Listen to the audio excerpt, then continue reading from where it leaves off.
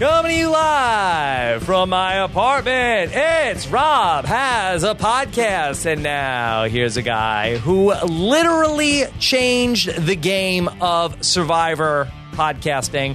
Rob Cesternino, hello everybody, and welcome back to Rob Has a Podcast as we officially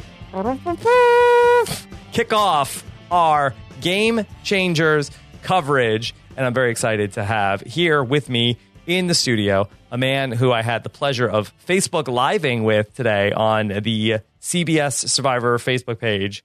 Please welcome a man who was all the way out to Fiji and then came back here with us 6 months ago. Now is here in the studio, Josh Wigler. Josh, how are you? I'm doing really well. I didn't know that you named your pants the game because earlier Rob changed his pants and switched into shorts.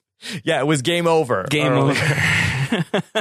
How are you, Rob? Very good, Josh. Very good. Very excited to finally get into all of this stuff. The preseason, Our stuff. Yeah. Oh, man, I love the preseasons. Survivor preseason is a great time. Great time of year. Survivor offseason, not so much. Survivor preseason, big fan. It's a great time, and we've done this many times now. I think that the first time you and I did this was San Juan del Sur. Sounds right. So what's that, 29, 30, 31? This is the sixth time that you and I are previewing Good math, Rob. Oh, my God. That's some Culpepper math you got there. I believe this is also the 15th season of Survivor we're talking about on RHAP. That's crazy. That's awesome. That's really, really, really neat. Cool. Awesome. Yeah. That's great. Congratulations. I just want to get to the point where that. more than half of the seasons have been podcast about, and then I'll retire. Wow. For good? Forever? Yeah, that's it. I said we did it. You'll hang it up? We did it. Wow.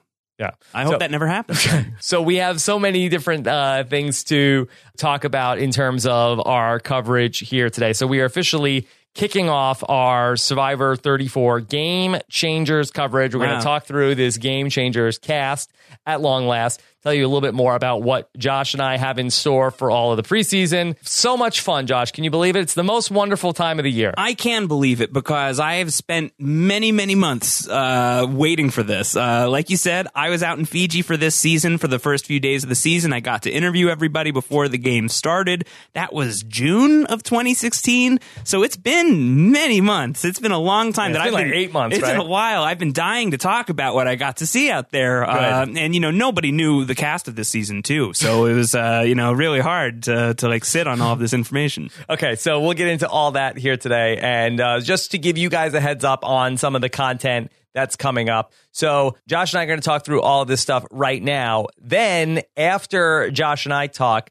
I'm going to call my mom again. We did this for Survivor Second Chances. I recall, yeah. And I want to get her take on the Game Changers cast. Any predictions? Yeah, I have some. But I think it'll be funnier to get them from her. Okay. We're going to see how many people she can recognize out of the 20. Do you have a number? I think the over-under, I'd say, is 13. 13. I was going to go with like a 9, but you know your mom better than I do. Yeah, I think so. So, she's, I think probably the kind word to say is casual. Okay, that's fine. Okay. Casuals are fine. So we'll see what she has to say about this Game Changers cast. That's going to be all here today.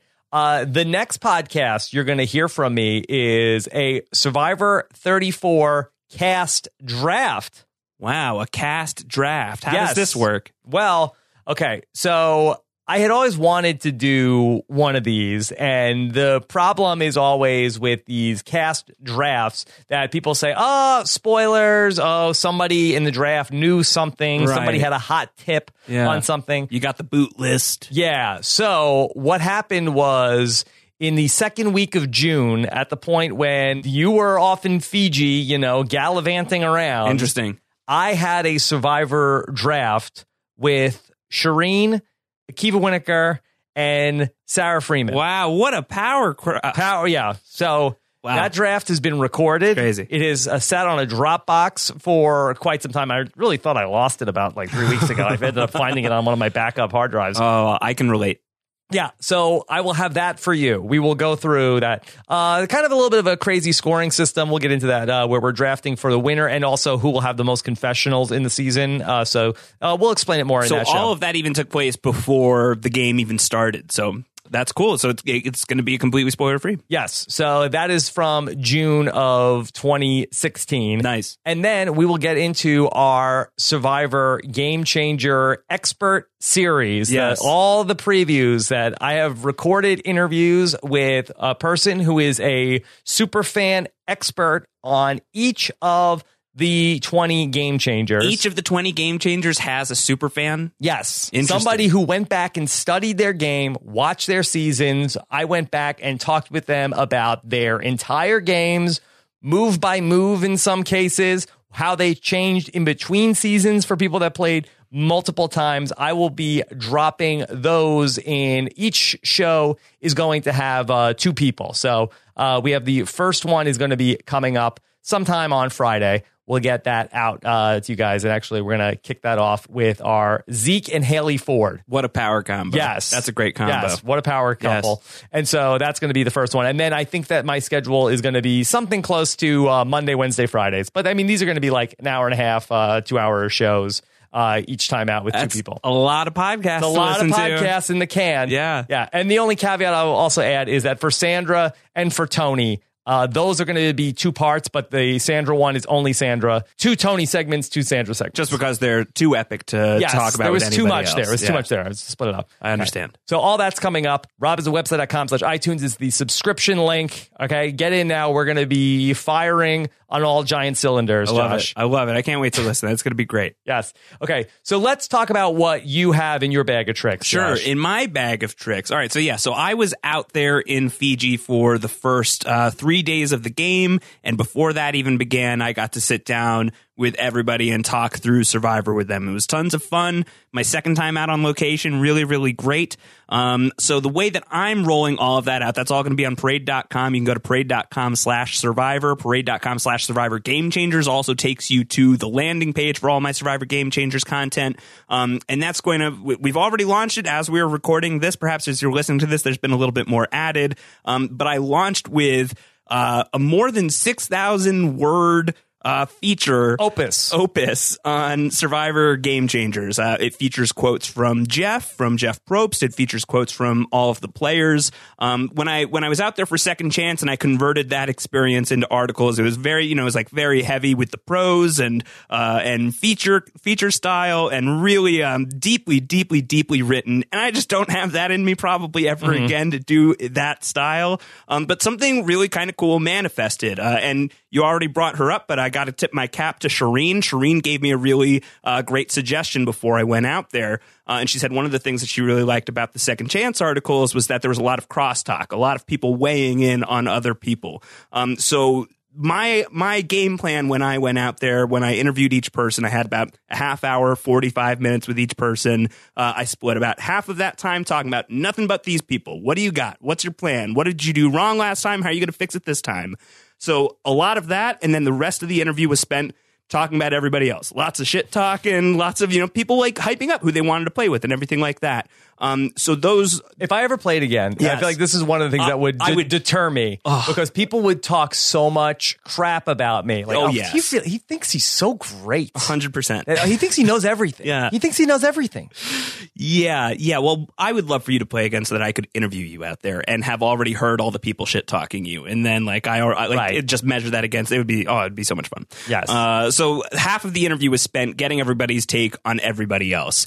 So the way that the articles are rolling out is it's a similar format. It's the first half is going to focus on that particular player, and the rest of the article is going to be everybody else weighing in on that player. So you get to see what that player looks like in the mirror to themselves, and you get everybody else. I feel like I'm looking into a mirror. Yeah. So speaking of Tony Voice, that's where we launched. That was the first player profile that I launched today. He had a lot of interesting things to say. Good. Can't wait. It was really, really fun. He's talked about it a lot in his other press so far that's been released, but his ideas with clones and spy bunkers and all sorts of weird nonsense. So I'm going to call it Attack of the Clones. Attack of the Clones. Tony Vlacho's round 2. So it was great. It was really fun. And so the way that these are kind of structured out is some sort of cross between a Q&A and an oral history. If you guys like oral histories, I think you're really going to enjoy this. I've had a blast writing it. Yeah. I'm still in the thick of it, but much of it is already done, and I think people are going to really like it. If you're into like big, deep, long Survivor reads, I think that you're going to enjoy this. Yeah, I told you this last night that I think that the work you do on this stuff is really incredible. I appreciate that you put so many hours into all of this stuff that goes out. Well, it's not like you're just like, all right, here it is, like spewing it out. Like I know how like it's like painstaking. Go through all this stuff. It takes months to write. I've been doing nothing but this for the past like month and a half. And we're actually very lucky in the Survivor world that also, like Dalton Ross and Gordon Holmes, they also, spend a lot of time working on their stuff. So we get some really great investigative journalism in the Survivor world. Yeah, I think what Gordon is doing is incredible. Dalton's always great. The ET Canada people are going to have some fun content as well. The people who go out for the preseason, at least right now, the people that I've been out there with are all awesome. And they all love Survivor. So, whoever's wherever you like to get your Survivor news, it's hard to go wrong. I think that there's a lot of people who are really delivering some great stuff this year. And then the other thing that we did today that you and I together were down at CBS Interactive, that we were part of a panel on the Survivor Facebook page. Right. They did a Facebook Live that we did basically like sort of like a half-hour panel show talking about this new season. Yeah, it was really fun. It was you and me. It was a guy named Bryce Sander from... Bryce Sander. Bryce Sander. I don't know if he's a Purple Pants badass, but Bryce Sander from E.T., as well as Hannah Shapiro from Millennials vs. Gen X, or should I say Hannah Wiggler, apparently. There's a little bit of a faux pas with the introduction. Snafu. And apparently... Slight snafu. Yeah, I'm sorry, Zeke, but Hannah has been spoken for otherwise. Yeah, but that was really fun. We got to go through everything, and we were all sort of like it was like one of those like panel shows where you see like people like it looked like we were all like via satellite, even though we were all like 3 feet away from each other. It's not what we were expecting. I think you and I were both expecting like a round table. Like we were like some sort of like we're going to sit around a table like what you did for Second Chance with Sandra and Cochran and Jeff Probst. Right. That was sort of what I had in mind. And instead we walked in and there were these 4 like kind of booths. I don't know if you'd quite call it a booth. It was almost like that people were going to come in and sing behind us, and then we were going to have to vote whether our chair turned around and decide. Yeah. I said it a couple of times that I said, I feel like I'm about to do like an HOH competition. I know you don't know what that means. No, I know what it means. I don't watch Big Brother, but it felt like we were about to do some sort of reality competition. But there were like dividers, so we couldn't look at each other. But they were like kind of translucent, but not translucent enough that you could see the details of anyone through. So it was really, I don't know, it's kind of sci-fi almost. Yeah, so it was pretty wild. Yeah. But it was very fun. We got to go through everything. They seemed like everybody seemed like they thought we did a good job. We had fun. That's all that matters. We had fun. Look, we tried to carry on like idiots for half an hour on the Survivor Facebook page. It's not so much trying as succeeding. I think we made it. Succeeding. Speaking of the casuals. We should do a game of like the craziest things people said about us on the Survivor Facebook page. That's a great idea. Is there any fast way to look that up? I think it would probably take a long time because it would be hard to find the craziest stuff of like, these people are terrible. I did see somebody like early on in the comments, because the comments like scroll as you're watching it, and like they introduced us and they said they need to get new people. Wow. Like new panelists? Yes. Like we hadn't even mentioned the Game Changers. It's like they introduced us. They said they need new people. Yeah, there's probably a point What's to with that. these old people? Yeah, Forget them. Yeah, a lot of compliments for your beard. You brought the beard out. Yeah. The beard's looking good. Thank you. It is looking great. Thank you very much. Yeah. I don't know when it's going to end. It sort of like was a lark over the Christmas holiday. I hope it never ends. And now here we are. Josh, this is maybe kind of a crazy thing. Do you know today is the 39th day of 2017? I thought you were going to say the 39th day of your beard's existence. No, it's actually probably a little longer than that. It started over Christmas. Wow. Day 39 of 2017. And we're ready to start a new Survivor calendar year. And we didn't even have breakfast together. We did have lunch together. We did have lunch. So that was exciting. Okay, we had a 39-day lunch. And so why don't we start to attack this, that we have 20 returning players. Josh, what order do you want to talk through all of the different people that are going to be back for this season? Sure. I mean, we could talk it through in the way that I have it organized for my stuff, if you'd like. I mean, sure. So the way that I did Second Chance was there was kind of just like a magical order to how people walked into the room when I was interviewing everyone. Starting with Jeremy. It started with Keith Nail. Oh, sorry. Yeah. And that was remarkable. And then it was Jeremy, and then a few other people. It was a really great flow. And so I just kept it as is that time. without naming names, I didn't think that like the first few interviews that I did out in Fiji were necessarily electric. So I thought I'd shake it up a little bit this time. Shake it up a little bit. Have to launch with Tony because he was just in such rare form. But we could talk it through. I tried to group it together by like categories. I think that there's a few different ways that you can kind of categorize the players of Game Changers, the Game Changers. And we start with the winners, I think, is a way to begin. That's at least how I'm going to begin my articles. There's a cluster of three. A trust cluster of three winners out there in Tony Vlachos, Sandra, and JT. So I think that's a good place to start. Okay, so can we start talking about Tony? Let's start talking about Tony, who is like the only guy that we talked about during the Facebook thing. Ooh. Yes. The Tony hype is real. It's very real. It's happening.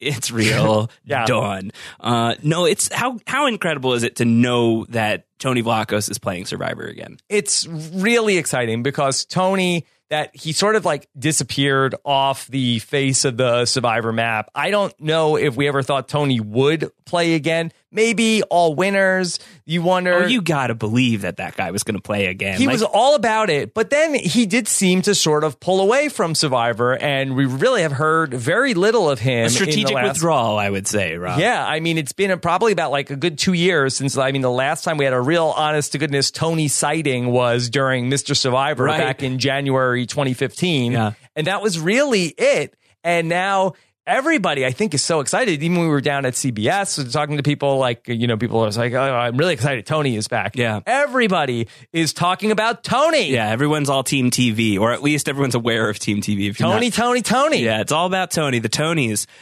even though it's Oscar season. Oscar is back too, Josh. He's a fourth-time player. Yeah. I'm so psyched that Tony is back. Tony is, this is what's great about Tony being back is who coined this? Who called him a unicorn first? I don't know who's the person who originated with calling Tony a unicorn as far as Survivor goes, but whoever that was really spot on, that there was like no reason that the way that Tony was playing that season should have worked. Mm-hmm. And yet it did. And now we get the chance to see if it could work again. It's probably a TEOS thing. It might be a TEOS thing. I don't know. I know that I wasn't the one who labeled that, but somebody else came up with it, and I think it's brilliant. But we get to see the unicorn ride again. Now, interestingly, you posted your parade interview with Tony, and he talked through his strategy with you. Yes. And I had thought coming into the season, I thought that, Tony is somebody who is going to have a hard time because the legend and the shadow of Tony is huge. Yeah. But I thought that maybe the move for Tony might be to come back and put people at ease. That's not what Tony is thinking. That's not what Tony said to me. Yeah, Tony said that when he played Cagayan, that was a 6 out of 10. And that he is fixing to bring an 8 out of 10 in terms of his speed and crazy gameplay to Game Changers. The 10 out of 10 he is reserving for round 3 if he wins this season. That's the only thing he said. He said, if I don't win, then I will never play again. So this could be it. Either he wins and he becomes the greatest Survivor player of all time uncontested, or he goes out at some point and he never plays again, according to Tony. But yeah, you would think that maybe he would pump the brakes. That's not what he is angling to do as he's coming into the game. No, he's not angling to do that either. Tony Amazing would be a great character, though. It would be a great character. I think that that's going to be a big theme through this preseason, just in hearing what people are saying about him in your article. He's like walking around Ponderosa with a stick. Yeah, did you see the stick? I did not see the stick, but people kept talking about the stick. It's not a stick, Rob. It's an immunity idol. That's what I asked somebody. I was like, do you think it's an idol? But yeah, apparently there were reports flying from a bunch of different people talking about Tony at Ponderosa walking around with a gigantic stick. Wow. Yeah, I don't know what else to say other than to kind of just leave that right there. But no, Tony's being Tony. Tony was being Tony right at the start. He was big, loud, and boisterous. It was so much fun to talk to him. Everybody said the same exact thing, and I think it's going to be really fun to see him play. Okay, Sandra is back for the third time, yes. And this is really going to be the test, right? Yeah. She did it once. Everybody sort of scoffed at the first time. She wasn't really considered to be a major threat in Heroes vs. Villains. Now she's won again. Now you can't ignore the 2 wins that she has. So How was Sandra coming into this season? I was really impressed with Sandra during our conversation. She was busting out like Survivor trivia facts that like were really kind of deep cut. She talked about why she's so afraid of the 4 people from Koh Rong, and the reason why she was so afraid of them is because historically on these returning player seasons, you had like 5 people from Australia that came back for All Stars, and then Amber wins. You have 3 people that come back from Cook Islands, 1 from Micronesia, and Parvati wins. She busted out some other stat. 3 people from South Pacific are back for Karamoan, and 2 of them make it to the end, and 1 of them wins. Wow. 4 people from Cagayan are back for second chance, and 2 of them are in the final 3. And she wanted to use that logic to go to everybody and say there are 4 people from Koh Rong here, so statistically speaking, 2 of those people will be in the final 3, and that only leaves 1 spot for everybody else. Let's go after Koh Rong. So she just like had stuff like that she pulled out of thin air really quickly. And I think that Sandra does have this reputation among the haters of the Sandra Diaz Twine, the people who don't really care for her gameplay, that she sort of just lucks her way into situations and doesn't know Survivor super well. That was not my experience talking to Sandra. She knows Survivor really well. Yeah, I don't know what I would do if I was in a situation where I'm on the beach and Sandra comes and like starts firing like stats at me. I'd be like, I don't know, I guess. Yeah. Okay, sure. But I do feel like that, Sandra's game that we've talked about so much, anybody but me, seems like that's a departure. Yeah, well, she still says that basically anybody but me is, kind of her default strategy. That's sort of just how she views the game. But if she had her druthers. If she had her druthers, she has people that she would like to see go. She also has people that she would like to work with, too. Like, she says she can work with anybody. I believe that based on what we've seen of Sandra in the past, but she certainly has people she wants to work with, and she has people she wants to work against. How much were Sandra's 2 wins on the minds of the other players that you were talking to? Was that something that they were really concerned about, or was it like, she's overrated, Sandra? Mixed bag. I think that there were definitely people... Mixed bag of tricks. There were definitely people who were talking about Sandra in terms of like, oh, just a fluke. It's not, something that's really going to work again. I don't think that she could make it. Like, if she got to the end and she just did it by kind of coasting there, or she's not just going to win automatically. But then there were the people who were basically saying... if anyone's foolish enough to let Sandra get to the end, I'm probably going to vote for her if I'm on that jury. I remember Aubrey telling me that. I remember Malcolm basically being like, I'm looking around and thinking, like, if I'm not going to win this thing, who's going to win? I think it's probably going to be Sandra, and I would kind of love that. Mm-hmm. So there are people who are definitely fans of Sandra. Fandra's out there for sure. Yeah. But there are people who are nervous about Sandra for those reasons as well. I don't think there's any possibility that she could lose a final 3. There's no permutation that she could go up against that she would lose, you think? I don't know. I would love to find out. I would she's love really to find good. She's out. a closer. She is a closer. I would love to find a Brett closer. It totally depends on who she's up against and what the arguments there are. But man, oh man, would I love to see that happen. The question is going to be, is she an opener? I think that, you let her get close enough to that money. I think she brings it home. I think that can she get out of the first part of the game is always the question. That has always been the question. And luck has broken her way in those instances in the past where, she's either on a dominant tribe that's not going to tribal council a lot, or when they are going to tribal council, she's not like the first person who's being thought of as an expendable person to go home. Mm-hmm. That's been very, very lucky, and things have broken her way in that way in the early game. But I do think that the early game is always the question for Sandra in a hypothetical scenario of like, she's not especially fantastic at challenges. She's somebody that you're, thinking about as a liability in that regard. And now with the threat level of 2 wins under her belt, that could get really interesting really quickly. The third winner that's back, the third part of this Triforce is going to be JT. Yes. JT Thomas, Steven's BFF. You feeling any jealousy at all that like JT is back and he's relevant in Survivor again when you and Fishback are supposed to be a pair? So I'm jealous of JT that he's getting all Steven's just attention. He's going to be waxing poetic about JT all season again. What if JT does bad again? Oh, well, then then you're going to get Steven gloating, I would assume. Or maybe there's an opportunity for you to gloat. I don't know. We'll have to see how it plays out. Yeah. So JT returning, I think, is pretty interesting. I never thought we'd see JT again. I asked him that very thing. I was like, are you, was this always on your mind that you were going to be coming back out here for round 3? And he said something to the effect of like, I didn't know if Survivor was even going to be on, like, still for me to be able to come back for round 3. And I think he got the call, and I think it sort of galvanized him to be like, he doesn't watch Steven do the know-it-alls every week? I don't think he's watching. Seem like a good friend. No? I don't think he's an RHAP guy. Oh man, just a hunch. Just a hunch. But it was kind of cool to talk to JT, and I think that he was a guy who when I was speaking to him definitely had a little bit of regret about Heroes versus Villains and how that turned out. Clearly, Tocantins was a clean sweep for him. Perfect game, never gets voted against, gets all of the votes at Final Tribal Council. Every vote he casts along the way hits the right target. A really masterful game from JT in that season. Heroes versus Villains doesn't quite work out the same way. There's shadiness in the pre-merge. There's the Russell letter. There's the handing over of the idol, and then he goes home very, very quickly after that. You would think that that would be the regret, the letter, the handing over the idol. He does not regret that, according to the conversation I had. What's the regret? The regret is the immunity challenge leading into his Final Tribal Council of that season was hang on to a pole for dear life. And JT's big regret is letting go of the pole, not giving it his all, not putting enough into that challenge, not hanging on to that sounds like pole. the Jeff Varner second chances. It's similar to that. That was Jeff Varner's story, is that he That's was... not why JT lost. That's what JT thinks. And I was like, really? That's the thing. It's like, for me, that's the regret.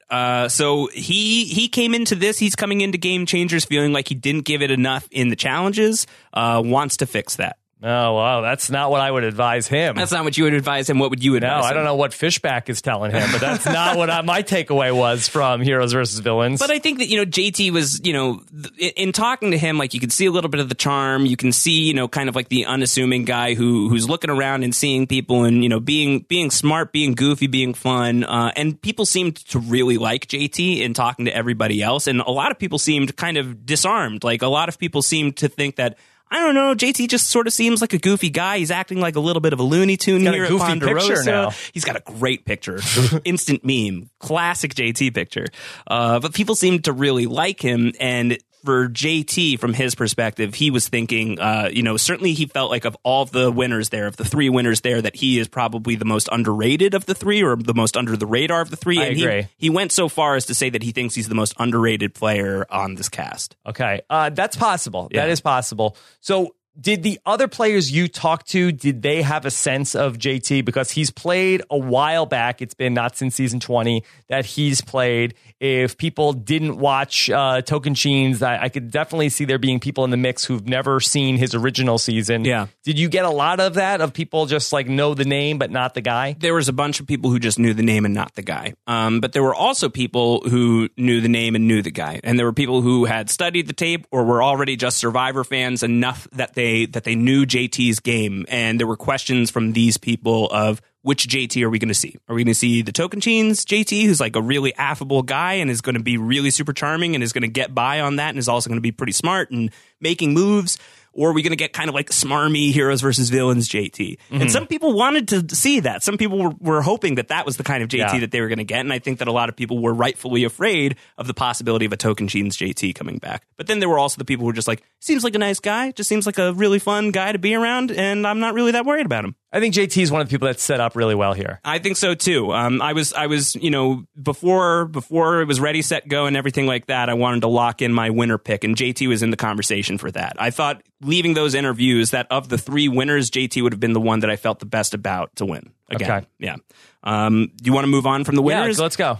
All right, so I feel like a good spot to go next would be the 2 4-timers. They're kind of legends now. Not that they weren't before. I think they were already legendary, but we've got Cirie and Ozzy who are coming back for their 4th times. They are now, 2 of the 4 that have played 4 times alongside Boston Rob and Rupert with an asterisk.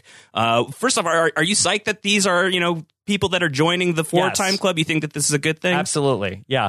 I have a lot of reverence, I think, for both of those people. And I know that Ozzy gets a bad little bit of reputation. flack, People like to beat up on Ozzy, especially on the internet. But, obviously everybody loves Cirie. I think that she's the greatest player to never win the game. And I'm really excited to see her get another chance. I never thought we were going to see Cirie back here on the show. What was Cirie's spirits like going into this? Cirie was so much fun to talk to. Always. I don't know how the article will translate too much, and unfortunately, she didn't do a lot of talking about other players. So when we get to Cirie, that's going to be the majority of Cirie that we're going to get in my stuff. Was she keeping her cards close to the vest? I think so. I think that she was. She didn't trust you. I think probably to an extent. And I think that that's great. Like, she definitely was, kind of just cool. She was just sort of like, I'm stoked to be here. I got to close the loop. I'm back. I didn't think that I would be back for the 4th time. This is wild.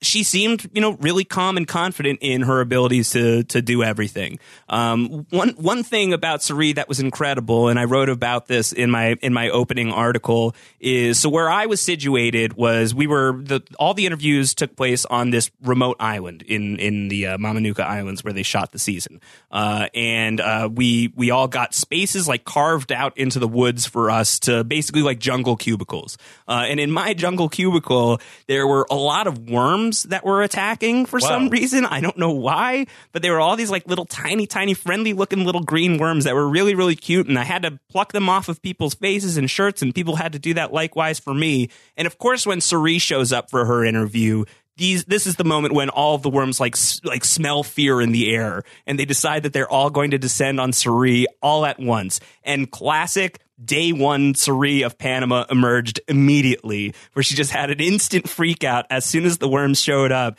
And it was great to watch that, just no matter how far Cirie has come since she started playing Survivor, that classic baseline afraid of leaves Cirie very much still exists. Understandable. Yes. Understandable. Does not want to be covered in worms. It was such a good moment. It was great. Did Cirie talk with you about any adjustments that she wanted to make from the last time she played? Yeah. The biggest adjustment, there were two that I thought were notable. One was that she wanted to be a little bit more focused on herself, focused a little more inward, and not so worried about the people that are coming after her, and not so worried about the people that she can't trust, and more worried about like what's going on with me day to day. Not thinking about like day 39 on day one and who I want to be there with. I think it's a good note. But thinking about day 4. So that was one. And the other was that she wanted to do better in challenges. Like she really wanted to test herself in that regard. She was looking great. She looked really, really fit. And she really wanted to bring it in that regard too. In terms of Cirie, I think that the three people that we have most recently spoken about, Cirie, Ozzy, and JT, that they both, Ozzy and JT, have this history with Cirie. Did Cirie seem like that there was tension with either of those guys? I don't want to spoil the outcome of the articles. This is a point in the articles for sure. We'll talk about that for sure. Okay. I don't know. I think that the answer will be I don't know. If I say it's surprising, then it means that maybe there's no beef. Okay. All right. So I think we'll be on the lookout. Beefish. Yeah. Said, look, this is a great, all great stuff that you're giving us here. Okay. So then, in terms of Ozzy coming back again, he has a very extensive resume. I mean, Ozzy has really seen it all. He's a losing finalist and voted out of the game 3 times. If he loses again, I think he's the person that's been voted out of the games the most. He already is, I think. Oh my God. He's been voted out 5 times. 5 times He's already? been voted out 5 times. he's voted out in Micronesia, and then he's voted out. No, I think it's 4 times. So it's only 4 times. It'll be 5. He'll be in the 5-timers club. It would be 5. He'll be the first person in the clubhouse at 5 times right. if he loses, which is amazing that he's also a losing finalist. Right. In Cook Islands 1. Oh my God, yeah. So it's a lot either way. That's a ton of times that he's been voted out. I'm really surprised to see Ozzy back again. Was Ozzy sort of pumped up to play Survivor again? Definitely. And I think he also was surprised. Like, I can't believe I got a call for another time, but that's pretty sweet. And he's like, oh, my life's pretty good. I'm managing a restaurant in Venice Beach. Things are great. And every few years I get called to play the greatest game of all time. So he was very happy to be there. I think of everybody that I talked to out there, I don't know that anybody surprised me more than Ozzy. Yeah. Ozzy was the biggest surprise to me. My preconception of Ozzy going out there is probably pretty similar to what a lot of people have. It's that arrogant. He's aloof. He's moody. Exactly. He's super talented in challenges. He's super talented when it comes to the survival aspect. He's probably the best that I think you could even take probably out of it. He's the best that we've ever seen in that regard. Yeah. But I don't think much of him strategically, and I don't think much of him socially. I think he still has to prove those things once he gets out there. But that being said, so for all of these interviews, like I said, I asked everybody about themselves first, and then for the second half of the interview, I asked them about everybody else so I can get their thoughts on record for that. I didn't have to do that with Ozzy. All I had to do with Ozzy, because he started talking about dynamics in Ponderosa on his own, I said, so what's going on at Ponderosa? And without any prompting from me whatsoever, he immediately started describing literally every single person from the cast purely from memory and what they are doing at Ponderosa. And his recall for it was really incredible in the moment, and it matched up. He was like the 4th person I talked to, and it matched up with everything that everybody else was saying about everybody else for the rest of the day. So his powers of observation, very, very keen.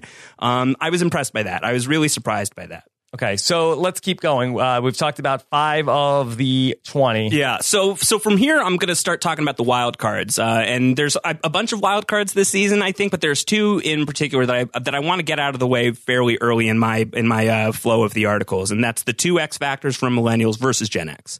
That's Michaela and that's Zeke, and these are 2 people that were sight unseen. Nobody knows anything about these people. No one knows how they've played. This has happened before in Survivor with Russell Hantz. It happened with Rupert back in All Stars. Right. We had seen about 6 episodes of Rupert. Sure, so you'd seen a little bit of Rupert. No one had seen anything of Russell. I don't know how much of Amanda and James that they had seen for Micronesia. And certainly Malcolm is somebody who's out here as well who had that experience. And I think that was an interesting dynamic to talk through with everybody, is sort of people wondering about like the ghost of Russell Hantz, and is he here with us in Fiji? Okay, so were people really concerned with Michaela and Zeke? It was a little bit of a split, but I would say it was skewing more towards concern. Yeah, and I think that's because it's just, and we talked about this a little bit during the live stream, of just like an idea of like, if there's an easy argument against people, why not just go for that in a season that's so uncertain, and when there are so many, different high-powered threats, and if it's a season called Game Changers, and there are 2 people on this season and you don't know why they are qualifying as game changers, those might be people that you want to be afraid of. So I think more often than not, people were nervous about these 2, Zeke especially, I think. And there were people who were like, whatever, they have a chance to prove themselves, and we'll just see how that goes. But Tony, for instance, was saying he thinks that they should be the first 2 to go.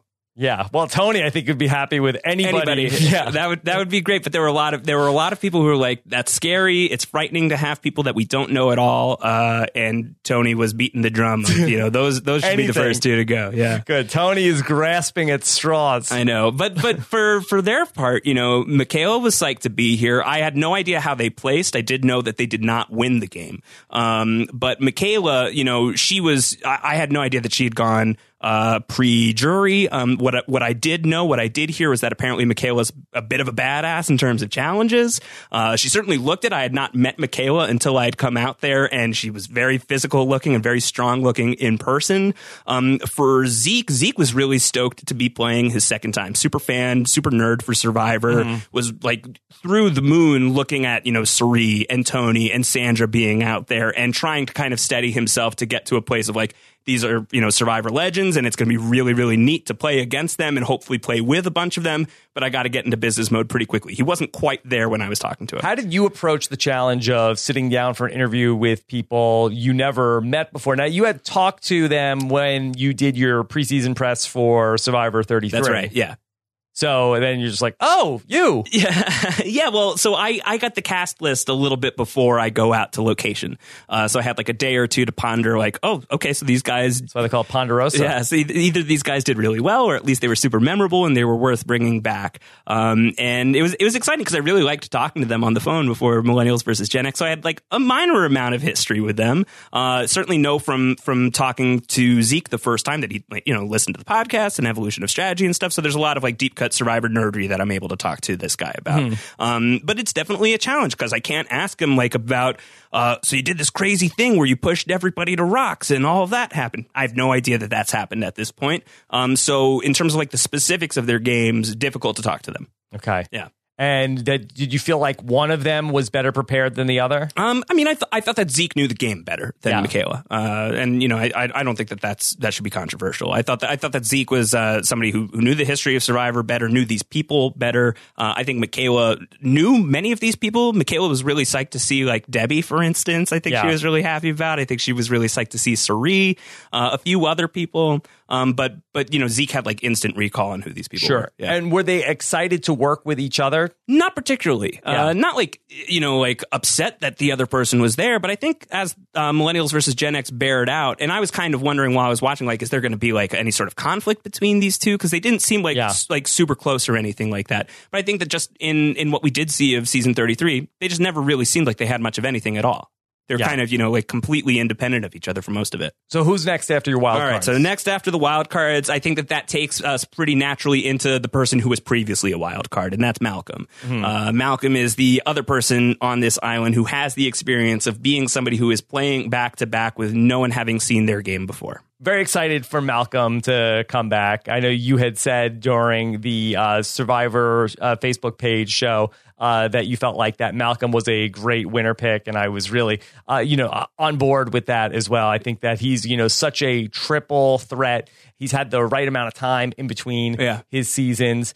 I just watched one of those videos, though, on the CBS videos. And then I did think that, but Malcolm is seeming a little cocky. Yeah, he definitely did. Yeah. He didn't seem that cocky to me when I was talking to him during our interview. Maybe he's just, yucking it up for the cameras. But maybe everybody is like, yeah, Malcolm's got a really good shot to win. And he's like, yeah, I think I do. I kind of do. Maybe that was it. I mean, he seemed really confident.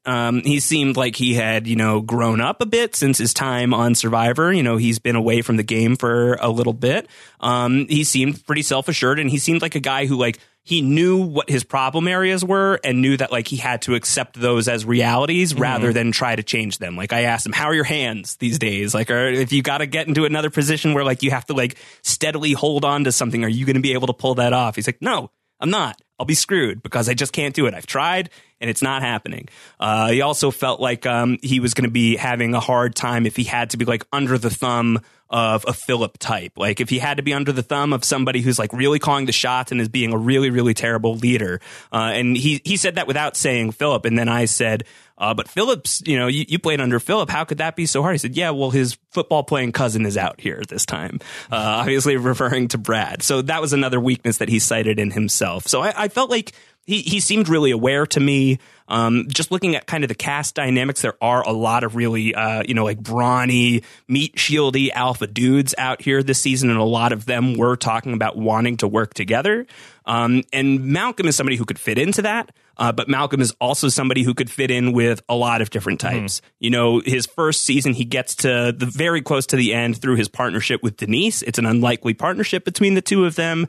His second time out, he's getting, he's going along in the game with the three amigos, so he's broed down before. So I think there's a versatility to Malcolm that I don't automatically sense in a lot of the male players that were out there this season that caused me to pick Malcolm as my winner pick before the game started.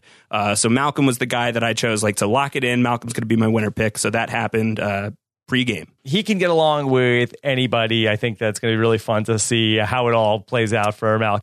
In terms of Malcolm's prep, there is one other thing that I think that you'll get a kick out of. Oh, good. In order to drill down and do the research and get ready for Survivor, he tried to listen to the Evolution of Strategy. What do you mean tried to listen to the Evolution of Strategy? He couldn't get past the Penner impressions. He said it was a problem and that you and I were just pennering back and forth way too much, and the Alan Alda of it all caused him to turn off the Evolution of Strategy. He turned it off? Yeah. That could have been gold. Yeah. That could have been $1 million. I know. So if Malcolm does not pull this thing off, I think we got to blame him on saying no to the Evolution of Strategy. Say bye-bye to that money, man. Bye-bye, man. Yes. I thought that was funny. I cracked up. I also felt a little bad about that. I was like, I just got a 1-star rating to my face. It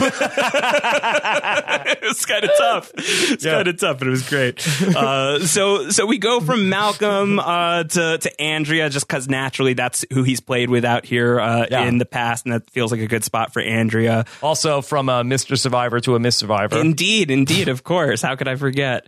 I believe the same year also. Yeah, so here comes Andrea Belke, round 3. Third time's a charm for Andrea, perhaps. Andrea back, I think, is really interesting. What was her attitude like coming back? Well, Andrea's fun. I mean, Andrea, right now she's got a great job as a host over at People.com, and she's interviewing celebrities, and she's doing all of that, and she's had a, kind of a prolific hosting career over the past few years, and it's kind of like, what are you doing out here playing Survivor? You've got a good deal right Heard now. That, yeah. Yeah, exactly. You can relate. So I was, on one level, a little bit surprised to have to see her out there. And then I think on another level, it's just Survivor's kind of fun. You kind of want to come out here and play. But Andrea was interesting to talk to because I think Andrea has a reputation of paranoia. That's something that you hear a lot about Cara Moe and Andrea, certainly, of, she's nervous that, people are coming after her, and she, freaks out really, really quickly. And she was very open in talking about her paranoia and how that was a thing. And that's something that, she's working to conquer. But I found her to be quite paranoid during the interview at certain points. So I don't know how much she conquered that. Yeah, I'm worried about her. Why are you worried about her? I'm worried about her because I think that her shot to win was her second shot. I think that I don't know who the Survivor player is that has been able to sort of turn the thing on its head where, okay, we're all gunning for this person. We know about this person. They get got, and then they're able to sort of turn it around. Right. Yeah, no, it's an interesting point. I think that we have a couple people that are in that category of people that have sort of been outed in terms of what their game is about. I think a few of them are here in this season, and it'll be interesting if a Survivor player can successfully change the narrative that people have about them. Yeah, while they're changing the game as well. Well, that was, to take it back to Tony, as often as possible. That was something that Tony said, is like, these people who've played 3 or 4 times and they haven't won, like, why are you going to win on the next round? Like, you've had your shots. I don't know. So maybe he would be applying that same logic to someone like Andrea, if he knew what an Andrea was. I'm not convinced that he knew who many of these people were. So the Malcolm and Andrea relationship, did they have any strong feelings one way or another about working together without spoiling your articles? No, I do think that was like that's part of, what I'm talking about with like the Andrea paranoia of like, Malcolm and I, we get along really well in real life and after the game, but like in the game we were really at each other's throats and like it could go either way. Like he might just be coming after me first and that would suck and like stuff like that, and so it would kind of snowball. So like it seems like she's a little Michael bit Snowball. Michael Snowball. Why is he not a game changer? I don't know. I love Michael Snow. He got voted out during Hold Up, Bro. When I asked Sarah Lucina about Zeke, as I was asking everybody about everyone, and I asked her about Zeke, she said that she got Michael Snow vibes from Zeke. And I don't know what that means. Like, Michael Snow vibes? I thought you were going to say that she thought he was Michael Snow. Like, yeah, that's Michael from Survivor Caramoan. Undercover he Michael grew a mustache. Snow. Undercover Michael Snow. Yeah. That'd be a great idea. And hair. Yeah. Pretty good. So we'll see. We'll see how that all goes. Okay, so then after your Malcolm and Andrea tier, who else? All right, so now we're going to get into second chance territory. And second chance territory, I think, is kind of fun. Big moves tier. Big moves tier. There are 2 people from this season who were on second chance, and then there are 2 people here who were not on second chance, but, and I hesitate to say almost were, at least they were in the running for second chance. How about we say that? Mm-hmm. So I'm going to talk about those 4, or I'm going to write about those 4 in kind of one cluster. Let's start with Jeff Varner. Jeff Varner is back in action, round 3 for Jeff Varner. Yep, he is back. And again, when we're talking about him and Sierra, when we talk about people that have sort of been outed by, okay, this is what their game is all about, and it really led to each of their downfall in that second chance game. I don't know how either of those players changes the narrative that everybody has about them. Yeah, and I think that was something that was coming up. And to take it with Jeff first, is Jeff is somebody who, the experiences of interviewing Jeff in Cambodia versus interviewing Jeff in Fiji could not have been more different. Different guy now. Really different. So in Cambodia, he was the star of the preseason as far as I was concerned. We loved him. It was incredible. Varner was talking about his pregame alliances. He was talking about, the little tiny whispers that are happening here at Ponderosa and all these little plots and plans that he's got in place, and, the nerves and the paranoia and how much this means to him and what he needs, why he needs this win. And it was so compelling in person. I thought that the article came out well. I was really proud of that one. And the Jeff of Fiji, who had been through Cambodia at that point, did not do very well in Cambodia, was incredibly memorable while he was on the show, was the star, not just of the preseason, but the 4 episodes he was on, he was the guy. Right. He was the energy tornado that everything revolved around. And in Fiji, in sitting down with him, tranquil, calm, peaceful, really wanting to not go a mile a minute, wanting to move slower, wanting to, had been doing a bunch of yoga, had found love in the time since Cambodia, was really kind of love. He found someone who's, found someone to put up with shit. Everyone should get one of those. But is the toothpaste out of the tube, and that's the Josh? question. And that's the question. While he felt like really positive vibes about the people that he is the peanut butter out of the jar. Yeah. While you could put peanut butter back in the jar. You could put peanut butter back in the jar. Unless it's like a really tiny opening anyway. But for Jeff, like, he was feeling really calm and confident and good about the people that were out there. And the reactions from people in talking about Jeff were not like uniformly across the board, like, that guy's a nut, like, that guy played so fast and you got to watch out for him. But there was a lot of that. And I think that that's a really great way of putting it. The peanut butter out of the jar, the toothpaste out of the tube is the dirt out on Jeff. Jeff wants to play as sort of like a hybrid of his his two previous performances, where he was kind of more of a snarkster in confessionals in Australia rather than being really in your face. Whereas in Cambodia, maybe he was a little too in your face. And I think that he wants to try and find the middle ground there. And the question is, will anybody give him enough of a chance to let him find that middle ground? It'll be an interesting question because I think that that's going to be a major concern for the other players that are out there after second chances, which we loved. Yeah. But I don't know, as a player, if I would be loving what I saw from Jeff Varner in second chances. Like, as a person, I was really happy to see that he was, like, really calm and really, he just, like, seemed like he had good energy. And I felt, like, really good for where he is in his life in that moment. But I had, like, immediate questions of, will people give him a chance? All right, now Varner's other fellow second chancer, let's talk about her. Sierra Easton is back out. She voted out her mom. Yes. Yeah, Sierra rocks. Here comes Sierra. I mean, like, you're not going to have a season called Survivor Game Changers without Sierra Easton, especially if, like, you're pulling from people from the modern era when she is the person who is banging the drum of play the game, even if it's not with me, play the game. Got to have that person back on the cast. Sure. Very excited to see Sierra, but I really would put her in that very same category as Jeff Varner. I don't know how anybody feels at ease with her in this game after what we saw in both the end of Survivor Blood versus Water and then also in the events leading up to her exit in Survivor Second Chance. Yeah, no, I think that that's a fair thing to say. But that being said, I think that you could have still had that assessment after Blood versus Water, and she got pretty far in Second Chance. I think what was it, like 11th place? She's the third member of the jury that season, I think, or is she the fourth member of the jury that season. Yeah. That's pretty good. That's pretty deep into the game, and she's only there by the grace of Jeremy Collins saving Fishback. Right. She organizes a plan that almost got works. out of it. I think she might be 10th place. I think Steven is 9. Yeah, Steven goes next. So I mean, she's somebody that had played the way that she played in Blood versus Water and was able to have some success out there in Second Chance. I was so high on her going into Second Chance. Of course, yeah. A lot of these people, like, I've done like 180s on them, and I'm not talking about that Coach movie with Danielle DiLorenzo.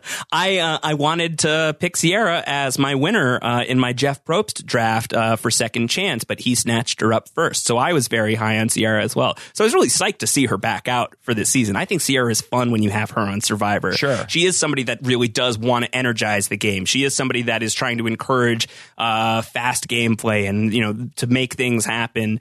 Maybe sometimes that's not like the smartest play for a lot of people, but it's typically great television. And that's my primary concern. Okay, so let's talk about the two guys that got left at the altar at Second Chance. Yes, Brad Culpepper and Troy Zan. Brad is going to be another one of those people who is not going to appear in most of these articles. Brad had a lot to say about Brad. Brad had a lot to say about Monica as well. So what else is new? So it was about what you would expect from Brad. I don't think that I got more than 5 questions in during my conversation with Brad. We talked a lot about Syracuse because his son is a football player at Syracuse, and as you can see in the cast photos, Brad is repping Syracuse University on his hat. I'm also a Syracuse alum, so we had that to talk about. So huge news for the Qs. That's exactly the publicity that you need. It's pretty good. It's pretty great. Yeah, yes. Repping that Carrier Dome. So Brad was, Brad had Brad was really funny whenever I would like bring up Game Changers as a concept. He would kind of just laugh and roll his eyes as if he was the internet reacting to Brad Culpepper being on the season. So he's like, wait, he was reacking to him being there or reacting to the name? Well, he was basically like, yeah, Game Changers. It's me out here on Survivor Game Changers. Yeah, like there was there was a self-aware quality that I really did appreciate about Brad. But then he would go into defenses of himself. He's like, well, just in my defense, like Blood versus Water was a very complicated game, and basically I was the one who galvanized the gameplay on that season. He has a point. He certainly has a point in that regard. He's incredibly compelling television that season, the FU Brad Culpepper of it all. And I think that he may have carried a little bit of that into the preseason, at least, of like, I think everybody out here probably thinks I'm a big jerk. They probably think I'm just like some jerk hole conservative. I'm as liberal as it gets. Like that was the kind of thing that he was talking about and how he wanted to do some image rehab. So I think that he is looking to change the game for himself, at least change the reputation a little bit. Okay. And then what about Troy Zan? Troy Zan. Troyzan. So Troyzan is on this season. Yes. Troyzan is on this season. He is another one that was in the mix for Second Chance, and it did not work out. And I wanted to talk to him about that. I wanted to talk to Brad about that as well. The Winnebago is pulling up to Fiji. Yeah. Yeah, Troyzan Probst has returned. The crowd goes wild. And so the first thing that I noticed when Troyzan sat down across from me is that he was wearing flip-flops. And if you remember when he is told no during the Second Chance cast reveal, he is also wearing flip-flops. And the idea of him just like going at the Survivor wearing flip-flops was amazing to me. So it just triggered to me like, all right, well, let me get your take on like what that night was like and what it was like to be turned down in that way.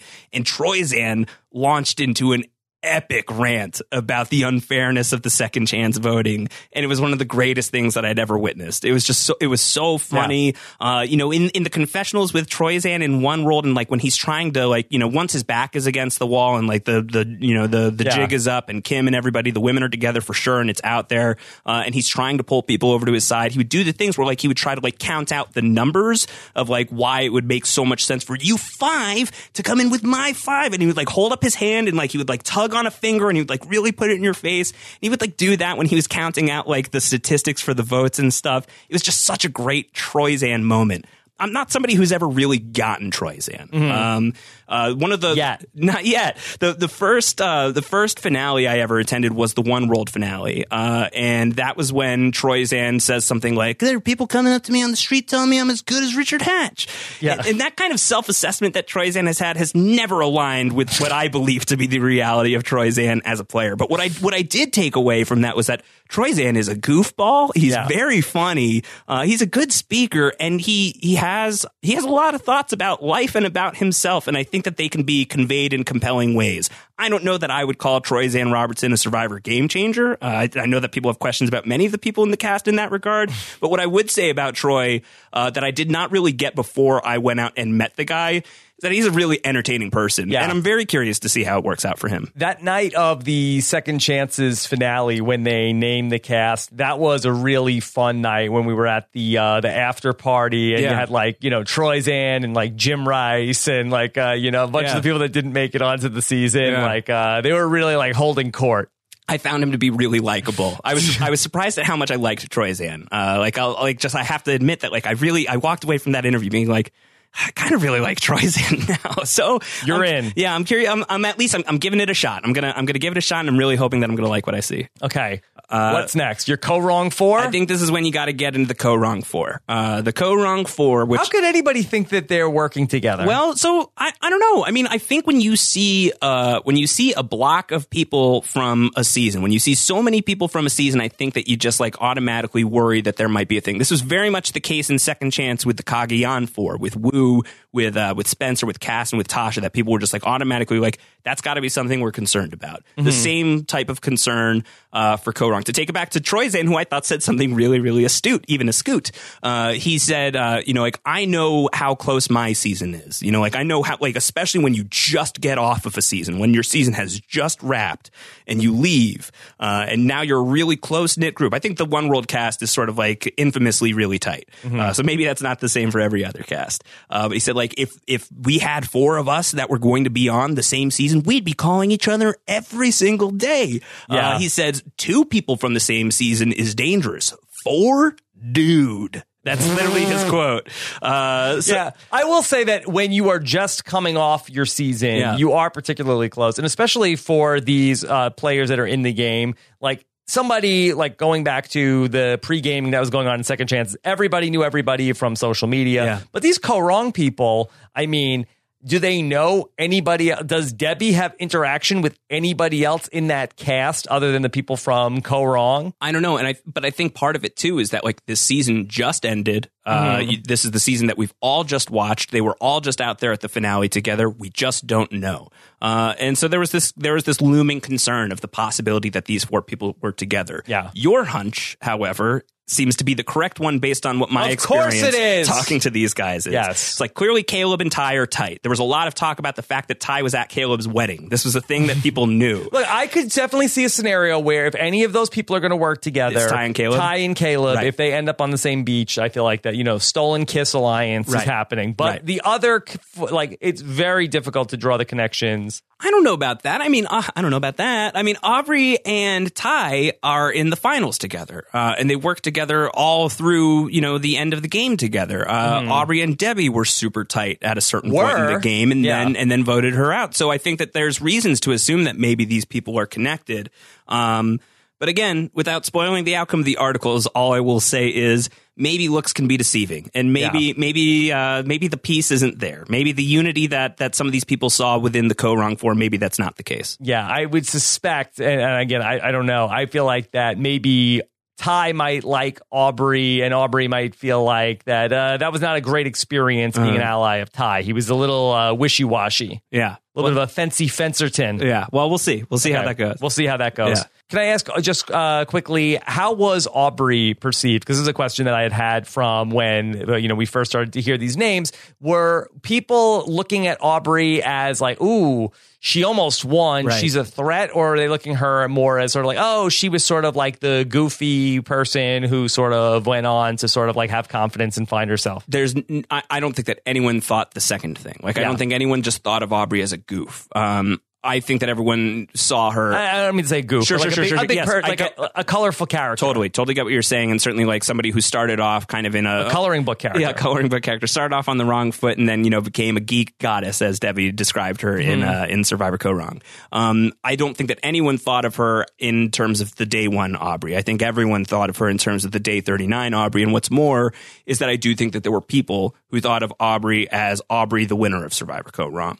That was still a debate that was very fresh at the time of these interviews, and it was something that was kind of fascinating to talk back and forth with Aubrey especially, but definitely something to hear from people of like, Aubrey is really, really, really, really, really good at this game. And for some people, that was a massive turnoff. And for other people, they were really psyched about that. And that's somebody that you could potentially partner up. Like JT was excited about Aubrey. Malcolm is excited about Aubrey. People were pumped about Aubrey. And then there are people who are concerned about Aubrey because she proved that she's really, really smart and really good at this game. Are we ready to talk about the Worlds Apart 2? So before we get to the Worlds Apart, like this is kind of like the second wild card tier. I don't, if Tony wasn't a winner and if I hadn't started out with him, like maybe I would have lumped Tony and Sarah together. But I didn't really know where to put Sarah, so I had just kind of have Sarah kicking off this final segment of wild cards. That she's she's somewhat of an unknown. I think Sarah was like a really popular winner pick during Cagayan. She was my winner pick. Yeah, I have a lot of winner picks in this season. Oh, really? Who else? I think Andrea was a winner pick of mine at one point. Sierra was a winner pick of mine. Okay. All right. So you've got some winner picks in the mix here, but Sarah was certainly one that was really popular during Cagayan. Yeah. I remember from the blogging days at RHAP. Up is down, down is up. If I like the person in the past, for the most part, I'm pretty down on them going into this season. And if I was down on them, I might be a little higher on them. I think that, in like the kind of like the question marks that are raised about this cast that people have had, I'm a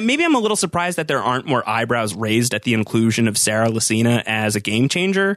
I mean, she's playing a decent enough game during Cagayan. It's not super flashy. And then, she goes home basically because she's sticking her, her foot in the ground and refusing to budge whatsoever. And Cass is going to make the flip that she makes. And now Sarah's being brought back. So it was a little bit of a question mark for me in terms of her inclusion here. Throughout the day, Sarah was one of the last people I spoke to. And throughout the interviews, one of the consistent things I kept hearing about Sarah is that she's just got like kind of like this stone cold face. And she's just kind of like walking around like this like person that's like kind of like a bruiser, and there were people who were like, I don't know if she's trying to be intimidating. I don't know if she's just freaking the F out right now. I don't really know what's going on with Sarah.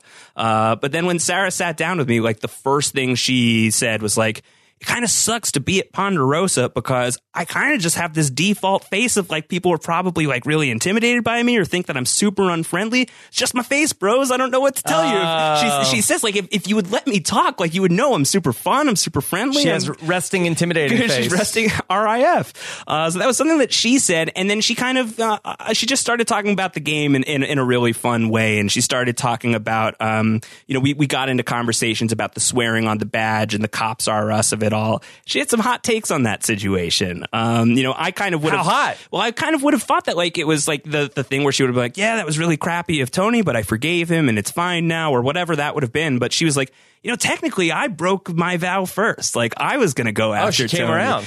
She's like, it's not even that she came around. She's like, I kind of let Tony just like take the fall on the whole swear the badge thing, but I sort of swore on my badge first and broke that swear. Like Boy George, she cleaned her own mirror. So she was talking about how like that's the kind of thing that she would be, thrilled to do again. Like swear on this, swear on that, maybe taking shades of the Tony game. Well, we always say the person who comes back for playing again, Right. they take something from the winner of that season. He just happens to be here. Yeah, so I found that fascinating. There was another great moment in the Sarah interview that I'll write about. But I really liked talking to Sarah. I was surprised. I didn't have any expectations of talking to Sarah other than what I'd been hearing all day, and that she's not a big memorable Survivor character for me. But I was really pleasantly surprised with talking to Sarah. Josh, you've teased these people all afternoon.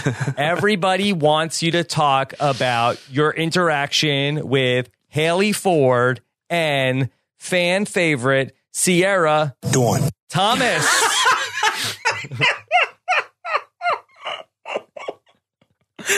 That was the greatest thing that I've seen in a long time. Yes. I just watched Rob like very slowly turn towards the soundboard as he's like slowly stringing out who he's talking about. I'm like, what's he about to do?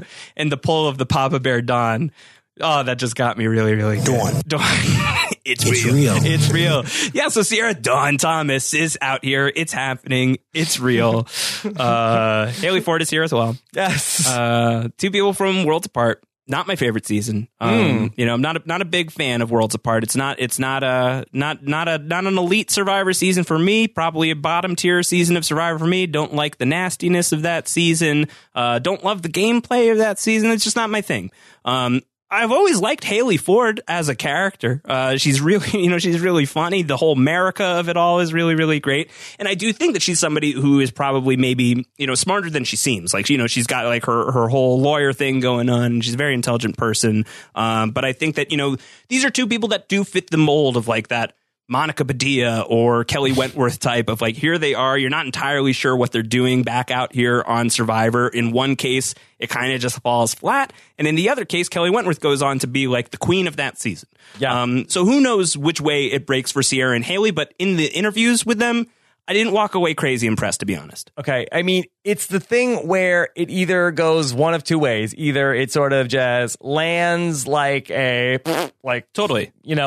I don't know if the onomatopoeia did it justice. Either that or this person goes on to defy the low expectations. And become like an unexpected Khaleesi. Right. Yeah. It's the best possible position to be in, to come into this situation where people expect nothing from you. Yeah. If you can come in, you're under the radar. People aren't worried about you. Both of them are semi-decent physical players. And I think that SDT2 is probably the better of the two women in terms of the athletic prowess. Yeah. But it's just like it's a position that you could only play yourself out of. If they could just keep a low profile, it's like pencil them in at the merge. Yeah, totally. That's absolutely right. I think that, these are people that are, I certainly, Sierra had a great burn. Sierra Easton had a great burn. When I asked her about Haley, and she's like, is she a game changer? I'm not trying to be mean. I know that sounds mean, but like, can someone tell me why she's a game changer? I'd love to have that conversation. That was about Haley? That was about Haley. Sierra Easton, when she found out that Haley was a game changer. Shut the front door. Yes, and she rolled her eyes as well. Wow. So much shade. Yeah, so she had like a really hardcore like internet comment in that. That was like something you would see on a message board for sure. We probably have seen on message boards for the past few months. Yeah. I just wonder though, do you need this person? Like, if you were going to make the recipe for an all-star Survivor season, do you need to have the why are they there people? Go back to heroes versus villains, and you certainly have your why are they there people. Yeah. Candace, Danielle DiLorenzo. And you have Captain you have them there in that season. Parvati, once upon a time, was a why are they there girl. Kelly Wentworth was a why are they there girl. And so I think that you've just you've laid out the two arguments. Like, it sometimes works out really, really well, and it's really, really cool to see, and sometimes it's kind of a dud. Although even Candice and Danielle, I thought they brought a lot to Heroes versus Villains ultimately. Yeah, they did. You know, Monica P is somebody that you and I were really high on in our Samoa rewatch for Evolution of Strategy, and we were really psyched to see her come back, and she was a dud. So that happens sometimes too. You know, Amber comes back and wins your season on All-Stars. Yeah, the ultimate so why are they there? Why are they there? So the why are they there? Oftentimes they prove why they're there. All I can say is, like, you know, during the interview, they were very sweet people. They seemed incredibly nice. I just didn't register a ton of gameplay and strategy from them. Like, if that's what you're really, really hoping for, that, like, they've got, like, super secret weapons. I didn't glean much of that from either of them. I gleaned a willingness to really play, a real excitement to be there, maybe a little bit of intimidation after hearing what the theme of the season was. Well, could you just go back to when you went to the beach on Second Chances and in talking with Kelly Wentworth? Like, did you get something from her pregame that you felt like, you know what? I think that she really can do something here. 100%. Yeah. I really felt like Wentworth could do really, really well. And then the proof was in the pudding, you know, 2 or 3 days later when I watched her steal an immunity idol in the middle of a challenge. So you felt good. So I felt great about that. But even in the interview with Kelly Wentworth, I was like, oh, she seems like, you know, she's really psyched to be here and knows that, like, it's remarkably improbable that she's back, and she's really ready to take advantage of that in a really cool way.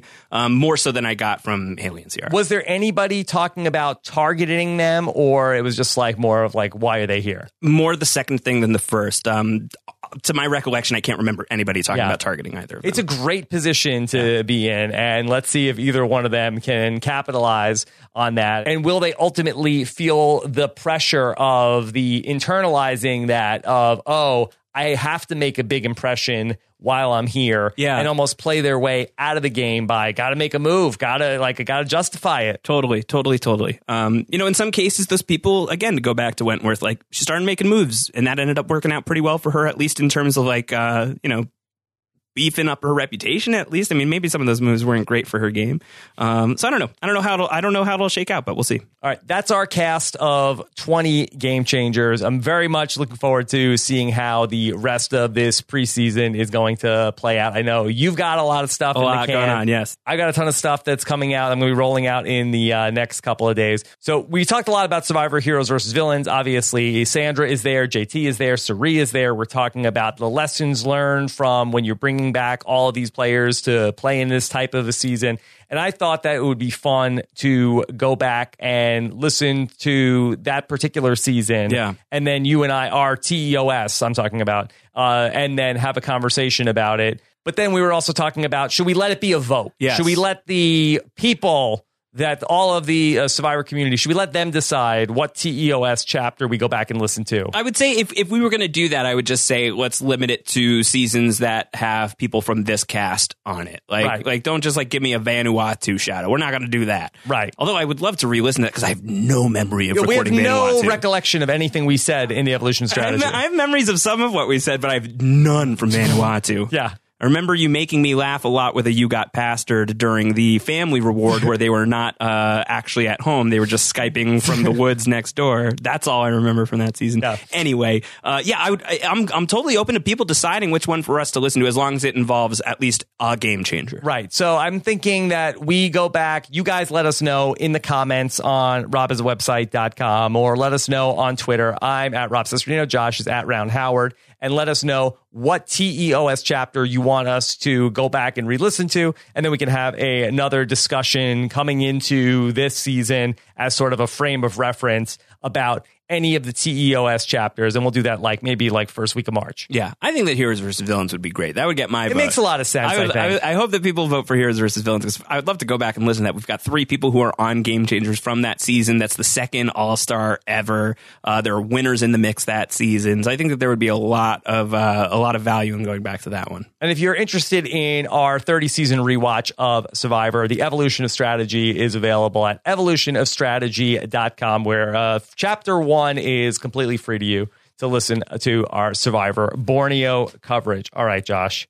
You have a hashtag for today? Oh, my God. How about hashtag Michael Snowball? Michael Snowball. Sure. That'd be great. The Michael Snowball effect. Okay. I'm just so pumped up about everything. What really- a time to be alive. I'm really pumped that I can just talk about it. Yeah. It's been a really lonely exercise.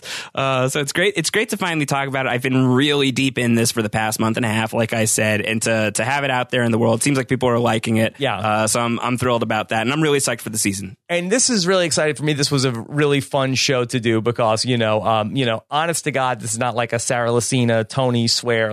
Josh and I don't talk about this stuff off the air. No, we don't. We have not, it's not like the day Josh gets back, we've been talking about this, these are questions that I've been waiting to ask Josh for 8 months. Yeah. So this is very cathartic for me also to have a chance to talk to you about this. No, stuff. it's cool to talk about out loud. Anyone who wants to have a conversation with me about this stuff, I'm happy to talk about it now that I can. But it's been hard to sit on it for a while, and it was really fun to talk about it right now. Okay. Well, Josh, anyway, great to have you here to talk this through. Thanks again for coming by the studio. I'm going to call up my mom coming up next. That's an incredible way to ease out of this part of the podcast. All right, everybody, that was my conversation with Josh Wigler. Again, so much fun to go through everything with Josh and sort of pick his brain on how I imagine all of those conversations would have gone. And I can't wait to dig into the backstory of each one of those players in even greater detail in our preseason expert interviews that I've recorded. So I'm very excited for you guys to hear that. All right. So before we get to my mom, let me just take a moment and thank one of our sponsors. And those are our friends over at Movement Watches. And Movement Watches, MVMT watches, were founded on the belief that style shouldn't break the bank. And that's why they decided to change the way you think about great looking watches. The company started with two broke college students who said, in a perfect world, I'd like to wear a stylish watch, but I can't afford one. So they started a watch company. And it's not unlike how we said that the podcast game is broken. We said that we need to start up a podcast for the little guy. And that's how Rob Has a Podcast is born. And that's exactly the way that Movement Watches came to be, because Movement Watches start at just $95 at a department store. You're going to pay much, much more, maybe $400, $500. Classic design, quality construction, and stylized minimalism. Over 500,000 Movement watches have been sold in over 160 countries. That's even more countries than Survivor has been to. I have a couple of watches from Movement that they sent me. They're really great looking watches. You should check them out at mvmtwatches.com. You can also get 15% off today with free shipping and free returns by going to mvmtwatches.com/RHAP. Movement watches are a perfect gift for Valentine's Day as well. They all have a really clean design. One of them that I have is waterproof. Even Nicole has given me compliments on my Movement watch. It's time to step up your watch game. Be a game changer. Go to mvmtwatches.com/RHAP. That's mvmtwatches.com/RHAP. Join the movement. All right, everybody. I'm very excited to bring in this next guest. I talked to her right after the Survivor Second Chance cast was announced, and a lot of you guys really enjoyed this. And of course, it's always a treat for me to bring my mom onto the podcast. Please welcome back Roseanne Cesternino. Roseanne, how are you? Good morning, sir. I'm fine, thank you. How are you? Yes, I'm doing very well. How are you holding up in the blizzard? Well, I can't tell you what a little warmth from you means to me this morning. Yes. It is not, as all your East Coast fans know, not a nice picture here this morning. Okay, but you're doing okay? Oh, I'm fine. I'm in the house. There's no reason I have to leave it except at some point to shovel my car out. So, yes, looking forward to chatting with you. Okay, good. All right. So, Mom, the new cast of Survivor has been announced, the Game Changers. Are you excited to hear what Survivor is up to this season? I always enjoy returning players being on. So, yeah, I'm very much looking forward to this. And what did you think of the last season? Did you like the Millennials versus Gen X? You know what? I thought the last season was just terrific. I mean, it took a week or two to get into the characters, but one of the best shows ever, and the finale was spectacular. You were happy. You liked Adam, right? Loved Adam. Loved Adam, and I do believe there's an awful lot of love in Survivor, and I think it was probably never exhibited more than in the last show. So, yeah, it was. I love a happy ending. It Okay, was great. good. So you're coming into this on a high note. Oh yeah. All right. I feel like there's been a big lag between seasons too. Yeah, it's been a couple Dying of to weeks. get back to it. I'm not complaining too much. But So, of the Game Changers cast, who are you excited to see here? well, I've got to be excited to see Tony. Yes, you like He Tony? was, I feel like that he got on your nerves last time. He did. He got on my nerves in the beginning, but then I got to see a little bit of tongue-in-cheek in what he was doing, and you know what? His methods seemed to pay off in the end. Yes. Well, I think once somebody lets you in on the secret that they really aren't taking themselves as seriously as you think they are, it's a little more fun. Okay. Are you worried about Tony this time around? I'm very worried about him. Yes. I am very worried about him. Yeah. Experience has taught me when somebody is very sneaky, big target next time around. Yeah, we don't need to talk about that. I said somebody. All right. And who else No do you names. like that's back this season? Tay. Tay? Yes. Is it Ty? Ty. My apologies, Ty. Yes. Come on. You know how I feel about animals. He's Yes. such a sweet man, such an animal lover. Wore his heart on his sleeve. Just a very endearing character. Do you think that he will find a new chicken this season? I think I almost would think they would have to give him a new pet. Yeah. It was such a big part. I hope the rest of the team allows him to domesticate it. That could be. I don't think he could take it if his pet ended up on somebody's plate. Yeah. Okay. So Tony and Ty. Who else do you like that's back? One of my all-time favorites, Malcolm, is back. I see. Okay. Malk is back. And Malcolm is back. I don't know if you even remember this, but I was out at your house. No, I remember. And Malcolm came by. So I'm, that was like a dream come true. Yes. Well, going back to that, when Malcolm came to pick up the Mr. Survivor belt, Nicole alleges that you were swooning after Malcolm came through. It was such an unexpected pleasure to meet him. Yes. Yes. Yes, the original Mr. Survivor. And he was a very sweet man to boot. Yeah. Yes, he came through on... And he looked great in that Survivor belt. Yeah. He came through on his motorcycle. Oh, it was unbelievable. Yeah. All right, well... I thought it was just going to be another day at the ranch. No. You never know who's going to pop through. You never know. That's true. I've learned. Mm-hmm. Okay, so that's 3 guys. Are there any women that you're excited to see back this season? Yes. Well, come on. I think Sandra has had to have earned all our respect by now. Yeah. Okay. So I didn't know you liked Sandra. I like her. Yeah. I think she plays a very unassuming game. Truthfully, sometimes I don't even know how she gets through to the end. Well, nobody does. That's very what quiet. she does. Yeah. She's so far under the radar.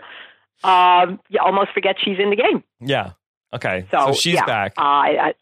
She's back. Michaela.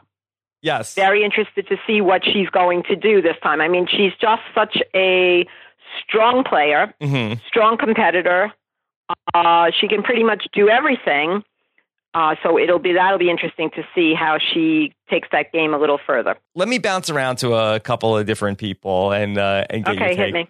What about Debbie? I feel like that you had strong feelings about Debbie the last time she played. You know, when the game started, and I don't think I'm alone in this, I couldn't understand how she got past the first week because she just had this very irritating manner about her.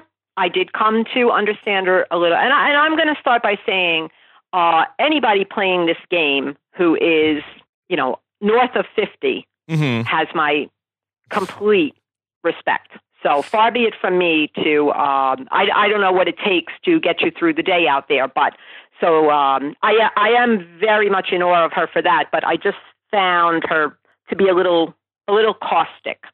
Okay. You think that she will change things up this time? I don't know that she can. I do. I just think she's the kind of person who that is her. So we'll see. We'll see. But and I don't think that ever changed much. Yeah. through the game she played, she did turn out to go much further than I thought she would. Yeah. And of course, I listened to her exit interview on your podcast, and she was a far different person than she appeared on the show. So. They always are. They always are. They always are. Right. I don't want to be too judgmental. What about Brad Culpepper? That he's back also this season. Why not? I was not a fan. I don't know. I just don't. I don't remember. It could very well be the fact that his wife played. Yeah. On the game with him, so maybe that brought out a very protective side. There was more dynamics going on between. He was trying to protect her at the same time, but I don't know, a lot of controversy around. Do you think that he can win? I don't like that. Yeah. I guess physically, yeah, he's more than capable. Mm-hmm. Can he keep his head cool?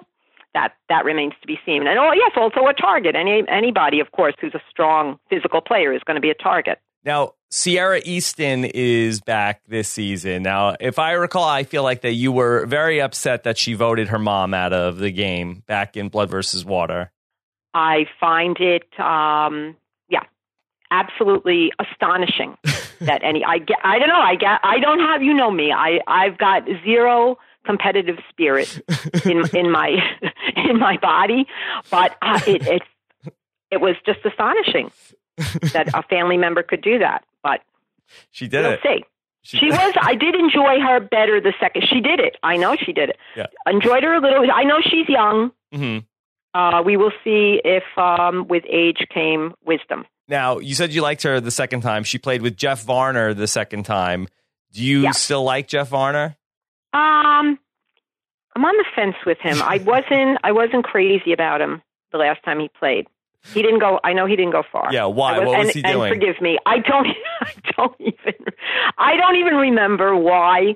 But let it go. I wasn't sorry to see him go. Okay. I don't know. It could be. Was he abrasive with somebody I like? I'm trying to think. Did he cause any hurt to someone I care about? I can't tolerate that. No, I don't think anybody that you were a big fan of. But all right, it was just I was not a fan. He was in the middle of a lot of arguments that were going on. Yeah. What about Beast Mode Cowboy? Were you excited to see him come back after he got medevaced out of the last time he played? Oh yeah, I think anybody that deserves a second chance. He was doing great. Yeah, he was doing great. So let's give him another shot. And you didn't watch him on Big Brother or anything. You just knew him from Survivor. I did not. Yes, I am. Yes, not a Big Brother follower. What about Andrea? Did you like her from when she played the first times? Yes, I do. I do like Andrea. I've also had the pleasure of meeting Andrea. Yes. Always very sweet. Plays a great game. Okay. I would love to see her win. Okay. What about Aubrey? I'm kind of flat on Aubrey. Oh, you're so on Aubrey. I am so. And I know she really, and I did not have high hopes for her. Mm-hmm. She did extremely well. Yeah. So what do I know? Why? Who did you like in that season? You were rooting for Michelle, or you wanted Ty to win? I did want Ty to win. Okay. It just seems so. I guess I root for the underdog. I mean, it's amazing that this little bitty man who's climbing trees and whatnot. It's so tough when you don't have a chance in the challenges. And you can still hang in. Yeah. So in the debate of Michelle versus Aubrey, you say you still would have voted for Ty. Yes. Okay. Yes, I think so. We haven't talked about Cirie. Do you remember Cirie? I do remember Cirie, yeah. I do. She's very entertaining. Yeah. She's played twice before? 3 times. Wow. Oh, no. God, if I don't remember her, I should stop watching. Yeah, but not I do not know, recently. but I do know. Okay. Yes, I do remember her. And also, the first time around, she was pretty much in the background. I look forward to seeing her again. Okay. She's entertaining. She's funny. And what about Ozzy? Yes, Ozzy is one of the steady eddies of the game. So we haven't seen him for a while. So I was very surprised to see him back in the cast. Yeah, he hasn't played since he played back with Cochran and Coach and Sophie in South Pacific. But I know you're a big Cochran fan, and I was wondering if that colors your opinion of Ozzy. No, I like Ozzy. There was nothing. There's nothing. He's like just one of those players who just plays hard, gives it his all, is amazing at the challenges. Mm-hmm. Pretty clean game. Okay. Am I right? Yeah. You're the know-it-all. Very focused on the challenges. Okay. Yes, very, very focused. But sometimes, as we know, that's not enough. There's another side to the game, and that's what makes it so entertaining. What about Troyzan? Again, not a fan. I can't really give you particulars about it. There's something about him. I don't know. There's something about him, and yes, he is one of the. In the scheme of things, he's one of the older players, so bravo that he wants to go back. This is the second time he's playing? Second time. I don't know what would make anybody want to go back again. He's old enough to know better, but yes, so we will. I'm going to try and hold good thoughts for everybody because this is what it's all about, game changing. Yes. So we've got to forget anything they've done in the past. Okay, well, what about Sarah Lacina? She's one of those pretty girls that kind of blends in. It's like, in every show there's spots to fill. Do you remember her? I don't really, and I have to say I can't really put her face on the character. Okay. Yeah, she played with Tony. So forgive me, Sarah. Yeah, and she got into a fight with Tony and Cass, and she was the other cop in Cops R Us. Okay. Yeah, you know what? I do. I remember the character, but I can't really say. That if I could pick her out of a crowd. Yeah. I didn't ask you about JT that played with Steven. Do you like him? He played. You know what? I know he was very likable. I was a fan at the time, but he played a long time ago, didn't he? Yeah, he played in season 18, and then he came back for Heroes versus Villains. Okay, he won. He won in Tocantins, and then he gave Russell an idol in Heroes versus Villains. Oh, okay. And he wrote him the letter. Again, another good guy. Okay. When he played, he wore the if it was a cowboy movie, he'd have the white hat on. Mm-hmm. Yeah. So I like that. I like that character. That archetype. Okay. Let's see. What about Haley Ford? And another one of those that I'm a little blank on. Do you remember anything about her? I don't. Okay. I don't. Do you remember what season that she was on? Fairly recently. Yeah, she was on the no collar, white collar, blue collar season. She was on the no collar tribe. Okay. And what was her? She played with Joe, your favorite. Okay. Yeah. Who I remember like it was yesterday. Yes. Mm-hmm. Yeah. Yes. And she's back from that season, and Sierra Dawn Thomas is back from that season. Yeah. Well, Sierra, I know, but I'm sorry, I don't really recall Haley. So you know Sierra better than Haley. What do you know Sierra from? Well, from playing with her mom the first season. No. The other Sierra. There's two Sierras. Oh my God. Well, then I am. Then I'm more in the dark than you thought. Sierra Dawn Thomas, Mom. She got to the final 5. I'm sorry, I don't remember. She was in the finale. I only have one Sierra in my head. Yeah, well, there's 2 this season. Okay, and I'm going to have to bring me up to date. She was on the Blue Collar Tribe with Mike and Dan Foley and Rodney. Oh, God. I'm sorry. I don't remember. You tried to block out that season. I did. Well, yes. There were, for a number of reasons. I'm sorry. Move along. I'm sorry. Next. Okay. You've got 20 people here. I'm going to draw a blank on a couple of them. Okay. And then what about Zeke?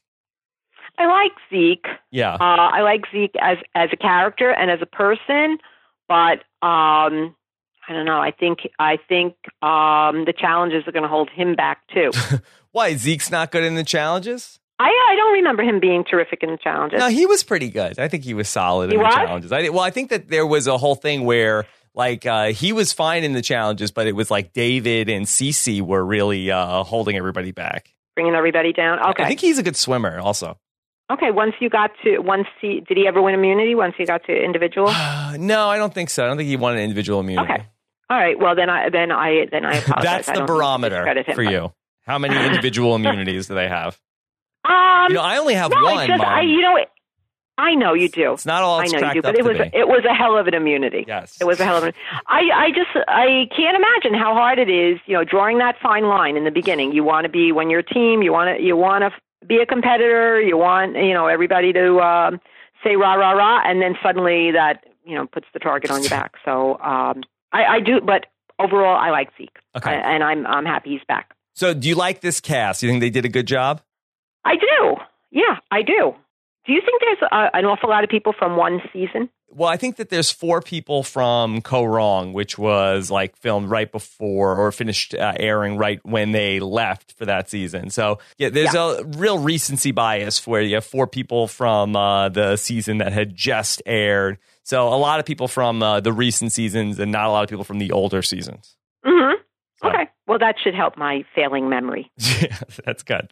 Well, 2 of the girls that you don't remember, they only played like 3 seasons ago. So you remember. It should come right back to me. Some of these people that played longer, further back. I do. Yeah. I do. And then my memory was better then. Yeah. Do you like the idea of Game Changers as the name of the season? Yeah. I mean, I'll go into it. I love the concept, but I'm of the thought process that people don't really change. Yes. So we'll see. Okay. And then do you have a winner pick for this season? Oh, boy. I'm going to say Malcolm. Malcolm. Okay, that's a good pick. He's due. And then who's going to be the first person to get kicked out of this season? Oh, boy. I will say Jeff Warner. Jeff Warner. Okay. Yeah. All right. Yeah. Look, that's. I think that you're going with some conventional wisdom on these picks. Nobody. I don't know, but it's you never know. You never know what it's Survivor. You certainly never know what's going to happen. Mm-hmm. And when you've got returning players coming in, you never know. You never know how personalities are going to gel. Okay. Or not. Well, this is always very fun because I feel like that, we talk to so many people that are really just on top of everything. And of course, I know you watch the show and you listen to some of the podcasts. So I think that you're always a good barometer of, what the average person who's watching this show is thinking with these things. I'm the everyday woman. Yes. And that's why I turn to you for the wisdom. Okay. All right. Anything else going on? Anything else you want to plug, Mom? No, I'm pretty good. When does the show start? March 8th. I don't want to miss it. Yeah, you still have a month. March 8th. You still have a lot of time. Have you been watching Hunted? I haven't, and I see that you're doing a podcast about it, so I guess I should tune in. Okay. I love your recaps. Thank you. I really love your recaps, and I wish you did them on more shows that I watch because I often need some clarification. Yeah. What's your favorite thing on that you're watching right now? Yeah. I love This Is Us. This Is Us. And yeah. Code Black, I say, are my 2 favorites. Yeah. Code Black. What's that about? Is that where they bring Code people Black, back to life that are in the hospital? No. Code Black is about an ER in, I think it's in LA. And the term Code Black refers to how many dire emergencies they have at one given time. Okay. And they have 100 times more than any other hospital in the country. So it's a big ensemble cast. All right. What's that on CBS also? CBS, yeah. Okay. Rob Lowe is on it right now. Okay. All right. So we'll have to check it out. We'll see if we get a Code Black recap. I'll get you to be the host of the podcast. Thank you. All right. But it's always a thrill for me. Yeah. I hope to see you. I don't know if I'm going to see you in LA or New York first. Yes, but, New York. You'll be at the Live Know-It-Alls coming up on March 22nd. Wouldn't miss it for the world. You know how much I enjoy seeing you in your element. Yes. I tried to save seats and for Steven. you at the show, but then what happened last time? The survivors took up too many seats?